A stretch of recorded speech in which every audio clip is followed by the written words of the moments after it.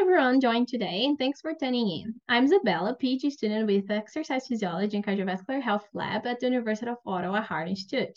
I'll be your host for today's special episode of BEaTS Research Radio, a YouTube channel and podcast which aims to disseminate science to the community. Our guest today is Dr. Gabriela Melo Gizzi. Dr. Gizzi received her PhD in exercise science from the University of Toronto, followed by two postdoctoral fellowships awarded by Heart and Stroke and CHR at the Toronto Rehabilitation Institute and York University in Canada, both in Canada. Currently, she's an affiliate scientist with the Kite Research Institute and an assistant professor at the Department of Physical Therapy, University of Toronto, and member of the Executive Committee and Chair elect of the International Council of Cardiovascular Prevention and Rehabilitation. Her research focuses on implementation of patient education strategies in chronic disease management around the world and global access to cardiac rehabilitation. Welcome, Dr. Gizzi. So recently, you published the paper Effectiveness of Virtual versus In-Person Group-Based Education Curriculum to Increase Disease-Related Knowledge and Change Health Behavior Among Cardiac Rehab Participants in the Journal of Patient Education and Counseling. Congratulations. So could you please tell us first, so let's start with you maybe telling us what is the patient education, and then if you can tell us what are the main findings in this study. First of all, thanks for having me. It's a pleasure to be here and share a little bit about my project and my research and my passion about science. So patient education is a process. So we hope with patient education to influence patients' behavior and making them increase their knowledge, change some attitudes and skills, and all of this. The ultimate goal is really to improve their overall health. So when you think about patient education, it's not only knowledge per se, but it's really action, behavior change of attitudes, and that's a big thing, a big commitment when you commit to educate patients. So in one of my latest publications, the one that you just mentioned, we compared the effectiveness of a structured education program delivered virtual versus in-person. So I'm just going to go back a little bit about give you some background about this project. So in cardiac rehabilitation, patient education, it's a core component. So it's an important part of the programs and also a quality indicator.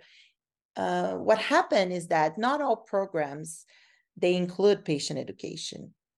So most of the programs are exercise-based. They focus on exercise and they not address patient education, sometimes mental health. They don't address other core components.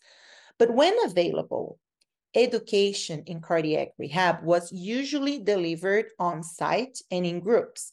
This before pandemic. We know with the pandemic, with the COVID pandemic, everything changed. So, so before it was only on site or mostly on site and in groups. Then COVID hit. Then the cardiac rehab programs quickly had to change the way that they're delivering care to their patients. And that included how they were delivering patient education. In our site, Toronto Rehab, here in Toronto, our program was delivering education once a week, 25, 26 people coming to our center and having a lecture discussion about specific topics. But then with COVID hit, they were at home, they needed that support. So we switched our program, our educational curriculum from group in person to virtual. And then what we did with this study is that we recruited a cohort of patients that were receiving the virtual, and we compared with the similar cohort from previous studies that received the on-site education. So the content was similar, but of course the delivery was different, and it was during the first months of COVID, and it was there's another important component that it's peer support. So when we wanted to understand if patients, they were doing virtual at home without having that contact with others that went through the same situation, if they were gonna, if some outcomes were gonna be, let's say, improving. So we had 80 patients in the virtual education, 80 patients, and then we matched with 80 patients that received the group on-site education. And then we identify, so patients, they completed surveys. They assess, so we assess disease-related knowledge, we assessed adherence to the Mediterranean diet, which is a big part of our program too, like the nutritional aspect. We assess exercise self-efficacy, satisfaction, and then we also measure the steps that the patients took per day to see how active they were using a wearable device. So what we identified, or our results show, that in both groups, knowledge improved, adherence to the Mediterranean improved, number of daily steps improved. So we think, okay, it's great. But of course, not everything was great for the virtual group. So patients' satisfaction was not that high. So patients missed coming to our site and having that contact, that in-person contact with their peers, with our group, with our clinical staff. And also exercise self-efficacy decreased post-cardiac rehab in the virtual group. So for those that do not know, exercise self-efficacy is the belief that a person can successfully perform a given activity, or in this case, being physically active. So that's self-efficacy. And so those that did the education in the virtual environment, they decreased their exercise self-efficacy. But the study was done in the first years of COVID, so I don't think people were very convinced they could successfully do many things. So we really think that that was the case. Okay, very interesting. Well, thank you very much for sharing all of this new information for our listeners. um, my next question is, so we've also been working in collaboration with cardiac rehab programs across the globe to lead the successful development, implementation, and evaluation of patient education curriculum. So can you share a little bit with us about this work specifically, and how to adapt education to address the needs of patients, especially consider different cultures and backgrounds? Sure. So I'm from Brazil. So when I came from Brazil to Canada to study, I saw lots of differences in how cardiac rehab is delivered. Then I started to be interested in understanding the differences in other programs. And then I noticed, as I mentioned in my previous, as I mentioned previously, that most cardiac rehab programs, they were exercise-based. They didn't have an educational component. Because when you think about patient education, it's not only, okay, here's a pamphlet, or you have to do this. You don't tell patients just that. It has to be structured. It has to be based on their needs. Healthcare providers are not trained to be health educators. So there is a whole different world that needs to be created in order for education to be effectively delivered.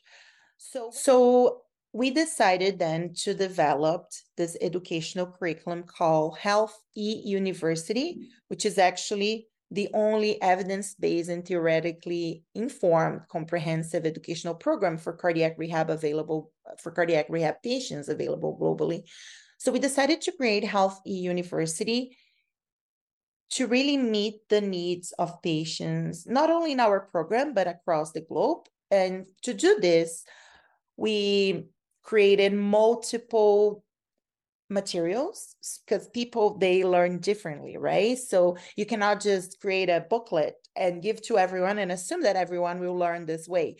So we created booklets, videos, short videos, long videos, a website. And then, of course, we have to translate and culturally adapt those materials. Because let's say one of the hardest, we have information in 5 pillars. That's how we call. So we have treat heart disease, which is information about the heart, procedures, diagnosis, medication. We have information about exercise or being active, about eating healthy, nutrition, feeling well or psychosocial mental health, and then take control, which is self-management, creating action plans. So one of the hardest ones to culturally adapt is the nutrition, because people eat so differently across the globe, right? So it's not just, I'm giving you this example because it's not just a matter of translating. Oh, great, I have those materials, they are great. Let me just translate them, pay someone to translate them into Portuguese, and then I'll give to Brazilian patients in Brazil. No, we have to culturally adapt. We have to translate and culturally adapt, and making sure that everything makes sense and really aligns to the needs of patients as well as the needs of the programs, because some programs do not have the capacity to have a structured education, for instance. So maybe at the website would be better for them to just give a link to patients and they will just go there. Others prefer to have this structured way and having learning plans where they give to patients each week. So it's a implementation process. We are guided by the needs of people that we connect, we collaborate, and it's really great. We have tested Health University, the effectiveness in 13 countries, and we have low, middle, and high income settings. And we have proved that after patients are educated with these materials, they improve clinical outcomes, have healthy behaviors, they eat better, they exercise more, and they, of course, improve their knowledge. And in the first RCT in Brazil, or first RCT in low and middle income settings, we identified that though the group, we had 3 groups. We had, this was done 2014. So we had no cardiac rehab, no education, nothing. We had exercise-based cardiac rehab, so only exercise. Come, do your exercise and go home. And then we had the comprehensive cardiac rehab, which patients were coming, exercising, and also receiving the education using Health University materials.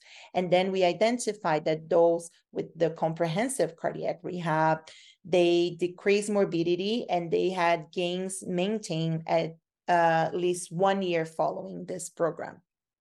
Wow. And and Health University is also the standard of care in 29 programs around the globe. So we have 29 programs using these materials as part of their regular care with their patients. That's super. Yeah, I'm sure we're gonna hear like lots and lots of findings and like helping all the patients. And definitely education is really essential for this population. I like saying that knowledge is power. When you provide knowledge to your patients, you empower them. They know why they're following the doctor's recommendations. They know why they need to keep active. So it's a process that should be done in all, not only cardiac patients, but all patients, right? Telling them why they are doing that, why I'm asking you to do that. It's powerful. Exactly. Well, thank you. So our last question today. So you've been talking about your training and your whole training, and part of your education was also done in Brazil. So English is even like your second language, right? So my last question is dedicated to our future scientists. So including the ones that are from like other countries, just like me. What advice would you give to young scientists who are just starting their careers? Yeah, that's a tough question because I am a young scientist. I'm just starting my career. But some things that worked for me is that I'm very curious. So I ask a lot of questions, and especially from senior scientists, if they give me the opportunity, I'll be there asking questions and learning from them. So if they open a door, go for it. Another thing that really helps for me, it's being very organized. I organize my schedule and my work monthly, weekly. So I know where I want to go and I know what I wanted to achieve. But of course, if you want to achieve something, it's not going to change from one year to sometimes from one day to the other day, but sometimes from one year to another one. It's not going to happen. It's really small steps. So you have to think about your journey, talk a lot with senior scientists or people that you think that it's something that you want to achieve, and then understand what the steps that you want to take. So then month by month, year by year, you can set up those goals and you can try to achieve them. The other thing that it's very important is learn English. And by learning English, I mean, it's not just going and taking a course. It's really embracing English. It's like watching TV and trying to talk and go to the supermarket and talk to someone. That made a huge difference for me because I love talking, as you can see, but like I really loved learning English. So I was reading English, I was going online. Even in Brazil, I was really trying to connect with people that speak English too, and really trying to, because it's easier. As part of this process of working in science, you have to convey your message clearly and effective. And it's hard when English is not your first language. It's really hard. I don't think people realize. So yeah, having that. Two more things. Or it might be a cliche, but always give the best of yourself. Sometimes we're like, oh, I'm not going to do this. I'm lazy. I'm tired. But think that this is part of the small steps that you need to take to go where you want to go, and work collaboratively. As you can see, like as I mentioned, we have so many projects around the globe, and this is only possible because when people send me an email, I am open and ready to work with them collaboratively. So that's a big thing for me. That's awesome. And certainly you're an inspiration for all of us. So thank you for like giving your time and being here with us today. So this concludes our interview. I would like to thank you, Dr. Gabriela Gysi, for the great talk involving patient education and global heart health. Thanks to our listeners for checking out this BEaTS episode. And subscribe to our YouTube channel or find us on your favorite podcast app. So on behalf of the whole team here at BEaTS Research Radio, stay safe and heart health.